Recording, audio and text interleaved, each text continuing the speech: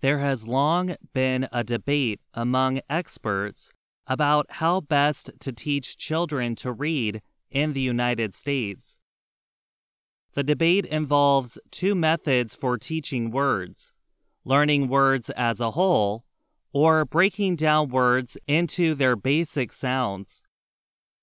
Recently, however, many are starting to favor what they call the science of reading. The goal is to use methods that many years of research have shown to be effective to teach children to read.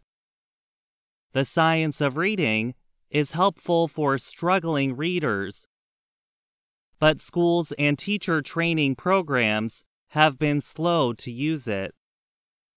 A push to teach all students in this way is gaining ground as schools look for ways to help students who fell behind in school during the pandemic. The other method involved phonics. Phonics teaches how sounds work in combination to form words and parts of words. Supporters of this method argue that students need detailed lessons about the building blocks of language. That means spending lots of time learning letter sounds and ways to combine them into words. In 2000, a governmental group, the National Reading Panel, released findings of its research on methods for teaching children how to read. It said phonics was important, along with several related methods. However, what came to be used after this study was known as balanced literacy. It borrowed from both phonics and whole literacy methods. Its goal was to get children to read books they enjoyed as quickly as possible.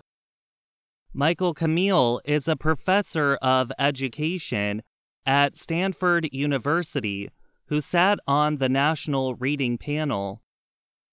He said, "It wasn't a true compromise. The method often led to students learning how to guess words instead of how to say them correctly. Now, schools are putting more attention on phonics and other elements of the science of reading to help with poor reading performance. Makers of school books are adding more phonics, and schools are ending some popular programs that lacked the method. The science of reading uses research from many fields that relate to how a child's brain learns to read.